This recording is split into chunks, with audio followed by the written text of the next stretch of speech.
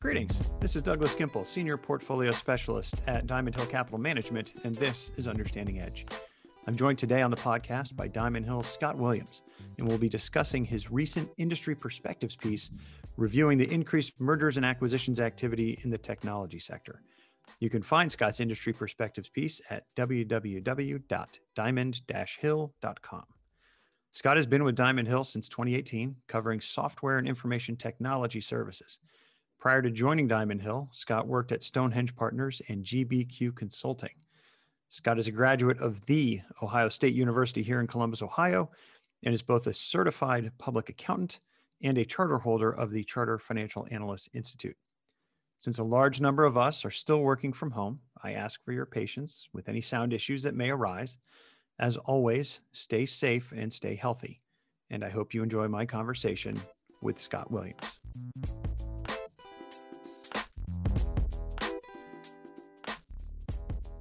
Scott, welcome to the podcast. Glad you were able to join me to discuss your industry perspectives titled Technology M&A, Can This Buying Frenzy Continue?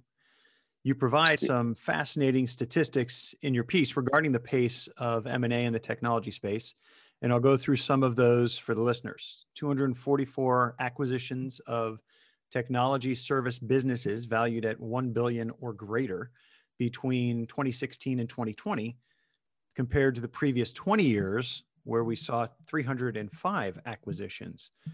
So let's start off with talking about some of the reasoning around the meteoric rise in activity over the past 5 years. Yeah, so the trend is certainly very notable. I think it's worth saying that I think it's difficult to generalize, as there are many deals that in so many different niches and subsegments within technology services, each kind of having different motivating factors or things that drive transaction activity, kind of at both the micro and macro levels. However, I believe that there are some common themes at play, driving the overall rise in technology services that I point out in the piece. First and foremost, I think you're seeing just general consolidation of the market. You've got successful technology service firms over the last, call it 10 to 20 years, kind of the Microsofts and Salesforces of the world, that have continued to attract customers, have superior scale and distribution, and really generate strong cash flows. The overall strength of these businesses has put them in a pretty favorable financial position to acquire smaller businesses, with compelling products and offerings, but maybe lack the scale or distribution capabilities in order to compete effectively. Kind of in addition to that, in addition to having the resources and the strength, I think some of the larger firms are generally motivated in many instances by, just the general desire to broaden their product suite, expand into new markets, or respond to a shifting competitive landscape. Secondarily, I would say that, the market today puts a high value on growth. Some of these acquisitions, I would say cynically, may be simply buying growth for some of their larger acquirers as well. And then relatedly, various trends have been at play the last 2 decades or so that have increased the number of smaller technology service firms in the market that ultimately make for interesting acquisition targets. And I would say, two things in particular. You've just got the general growth of venture capital flowing into areas like software and IT services that have helped seed businesses and develop new use cases across the market. And then concurrently with that, I think in general, startup costs for some of these businesses have come down over time. And specifically, I'll point to just the general build out and adoption of the public cloud, kind of allowing companies to spin up various software pretty quickly and get to market much quicker than before. And just the general pace of innovation has led to things like the increased adoption of open source software, which has essentially made certain types of building block software widely available to help smaller companies scale and with less capital. So I guess to summarize that answer, I think you're seeing kind of larger technology service companies continue to gain strength and looking for new attractive offerings. At the same time, there are several attractive targets in the market with compelling products. And then maybe lastly, and I'll button up this answer, I think over the last year, you've heard a lot of technology service companies talk about accelerating digital transformation plans and strategies, with the pandemic kind of being a catalyst for that. Certainly, the pandemic seems to have changed our lives and working habits as consumers, and so I think you're seeing technology firms, being more acquisitive in certain areas to try and capitalize on, potential paradigm shifts. For example, a more permanently distributed workforce going forward. So we've talked about M&A and growing business. Let's shift to another option companies have for increasing their business and revenue, which is organic growth and development. So while the benefits of developing technology in-house are quite apparent, the challenges can be daunting. And so is there a correlation between the challenges associated with developing technology or products in-house and the rise that we've just been discussing in M&A activity? I definitely think there is some correlation there. So I guess I'll give a couple of thoughts on maybe why that is. First, I would say that many sub-markets across the technology services umbrella, are characterized by pretty material switching costs. So naturally, as new products and use cases attach to customers and buying habits form, those relationships become very valuable over time and are pretty difficult to break up. And so that sort of dynamic often makes it easier for larger incumbents within technology services to just acquire smaller, potentially subscale businesses with established customer relationships and products, rather than spending resources organically in a somewhat potentially inefficient manner. So kind of circling back to what I said earlier, as the technology service industry continues to grow and evolve, and more companies enter due to the tailwinds that I just mentioned, I think the proposition seems to be skewing more toward buy as opposed to build in a lot of instances. And then second, I think it's generally hard or pretty difficult for larger, highly profitable tech companies to play both sides of the fence here. And what I mean by that is that there aren't many out there known for both their superior innovation shops as well as having kind of best in class margins. Not always, but usually there is some sort of a trade-off there. Innovation requires investing in things like software development and new customer relationships, which often translates to lower margins today in hopes of a payoff in the future. And the shareholders of highly profitable tech firms usually grow accustomed to lofty margins over time and aren't thrilled when margins come down. So this can potentially be a short-sighted view and damaging to the business in the future, but you see it more often than you might think. So I think ultimately the acquisition path is increasingly the easier path for large incumbents to sell to their respective shareholder bases, often in lieu of maybe making organic investments internally. So that's an interesting point that you're making, that as the companies are larger, it's much more of a focus on acquiring than developing. Does that have anything to do with, the culture as a firm goes from startup to giant entity, the corporate feel or environment that's developed there? Does that kind of squash some of that innovation that got the company going in the first place? And so therefore, you're looking for the people that are working out of their garage or whatever it may be, trying to develop something new, and you're better off just going out and buying them than trying to cultivate that experience or that environment in, a public firm at this point. So that's a very astute point. And I think there is some truth to that. I think there's a natural tendency within technology services that as companies continue to grow, they get complacent. Their employees get complacent with their increasing competitive strength.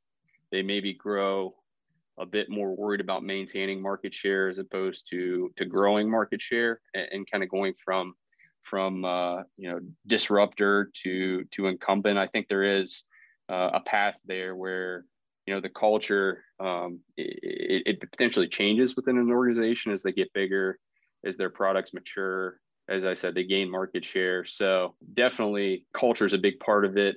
And I think it's pretty difficult as you see companies grow and expand to kind of maintain that culture of innovation. And there's a small set of companies that I think have that capability, but I think more often than not, you're right there with that point that it's pretty challenging to kind of balance that as you grow, and a big part of that's culture. I'd like to take a deeper dive into one of the deals that's come about in the past couple of years that you mentioned in your piece. Salesforce acquired Slack Technologies last year in a bid to continue expanding their suite of client relationship management tools. Can you walk us through this deal and the significance it has to the overall market? Salesforce is obviously best known for being kind of the leading CRM software vendor over the last 20 years or so. Over the last 5 years, the company has made M&A kind of a key part of its capital allocation strategy to really expand beyond the CRM market and kind of build out a suite of quote unquote best of breed software offerings. With Slack kind of being the poster child for this sort of activity that's taken place over the last 5 years by Salesforce. Slack is a pretty ubiquitous offering now, kind of known for its workforce collaboration product that allows millions of users to connect within organizations as well as with others outside of a company. Slack has a pretty loyal following and has grown nicely since going public, but the company has been consistently weighed down by the risk of Microsoft Teams, preventing them from growing market share with more enterprise customers, which generally tend to be pretty lucrative and are something that a lot of software companies would like to go after and win over time.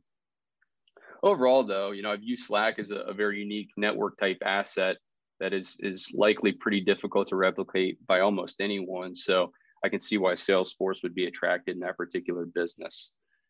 In terms of what the integration will look like after the deal closes, Salesforce hasn't disclosed much yet.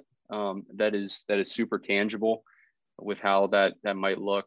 Given the strength of Slack's brand, it's likely that Salesforce will keep it independent for a period of time and use its distribution clout to push Slack into Salesforce's existing customer base, which is a fairly low-hanging fruit for a deal like this and pretty common as the first move among these sorts of kind of mega deals with mega cap software companies.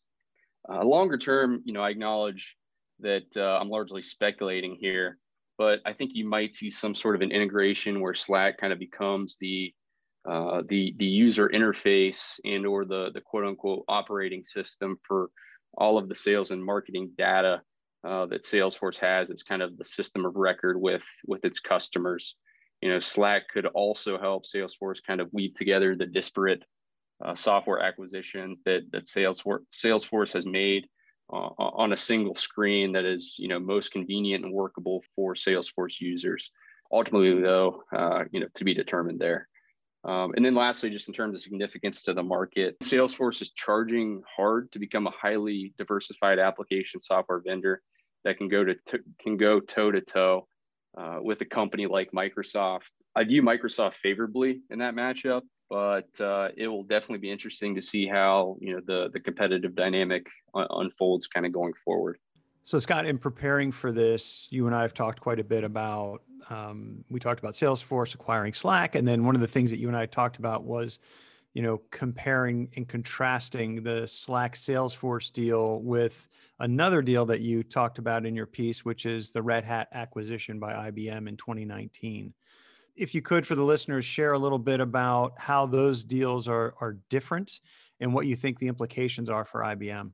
Good question and good compare and contrast there between the Slack Salesforce deal and IBM and Red Hat.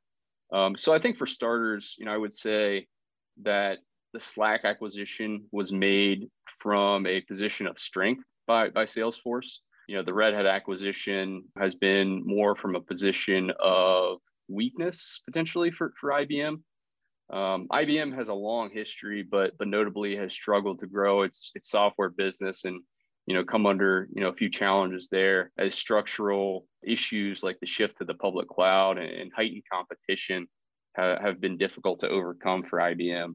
IBM also made the ill-fated decision to focus more on profitability at the start of the decade, when in retrospect, it probably should have focused more on investing really to decouple from its legacy on-premise software suite that's really profitable, but is an area that's not really growing within IBM or in kind of the market overall.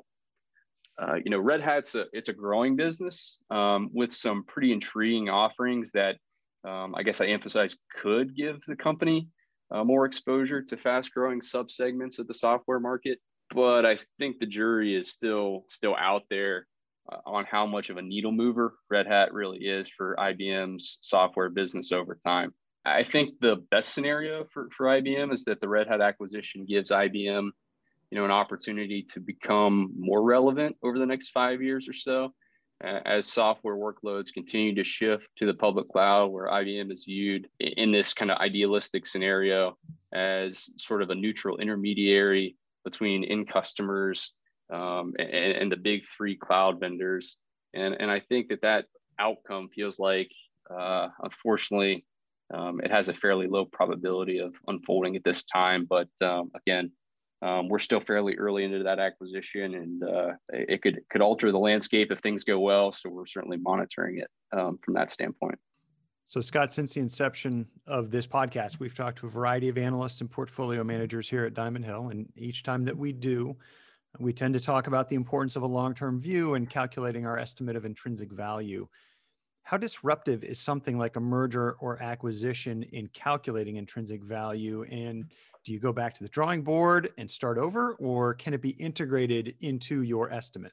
I guess I'll preface this answer by, obviously mentioning that Diamond Hill's investment process involves a lot of deep and thorough research and a really strong understanding of a company, its products and services, competitive positioning, and really the long-term trajectory of the business and the industry. So, the end goal of all that work is to ultimately estimate, what sort of cumulative earnings generation, might be reasonable for many years into the future. Certainly acquisitions can be disruptive and potentially time-consuming when updating our estimates of intrinsic value. We want to have a solid understanding of what the integration looks like fundamentally, which might include things like potential revenue or cost synergies, as well as how it might impact less tangible things like the culture and general market perception of both the acquirer and the acquiree after the deal is closed. So we're kind of factoring those things in when we're kind of going through an analysis post-acquisition.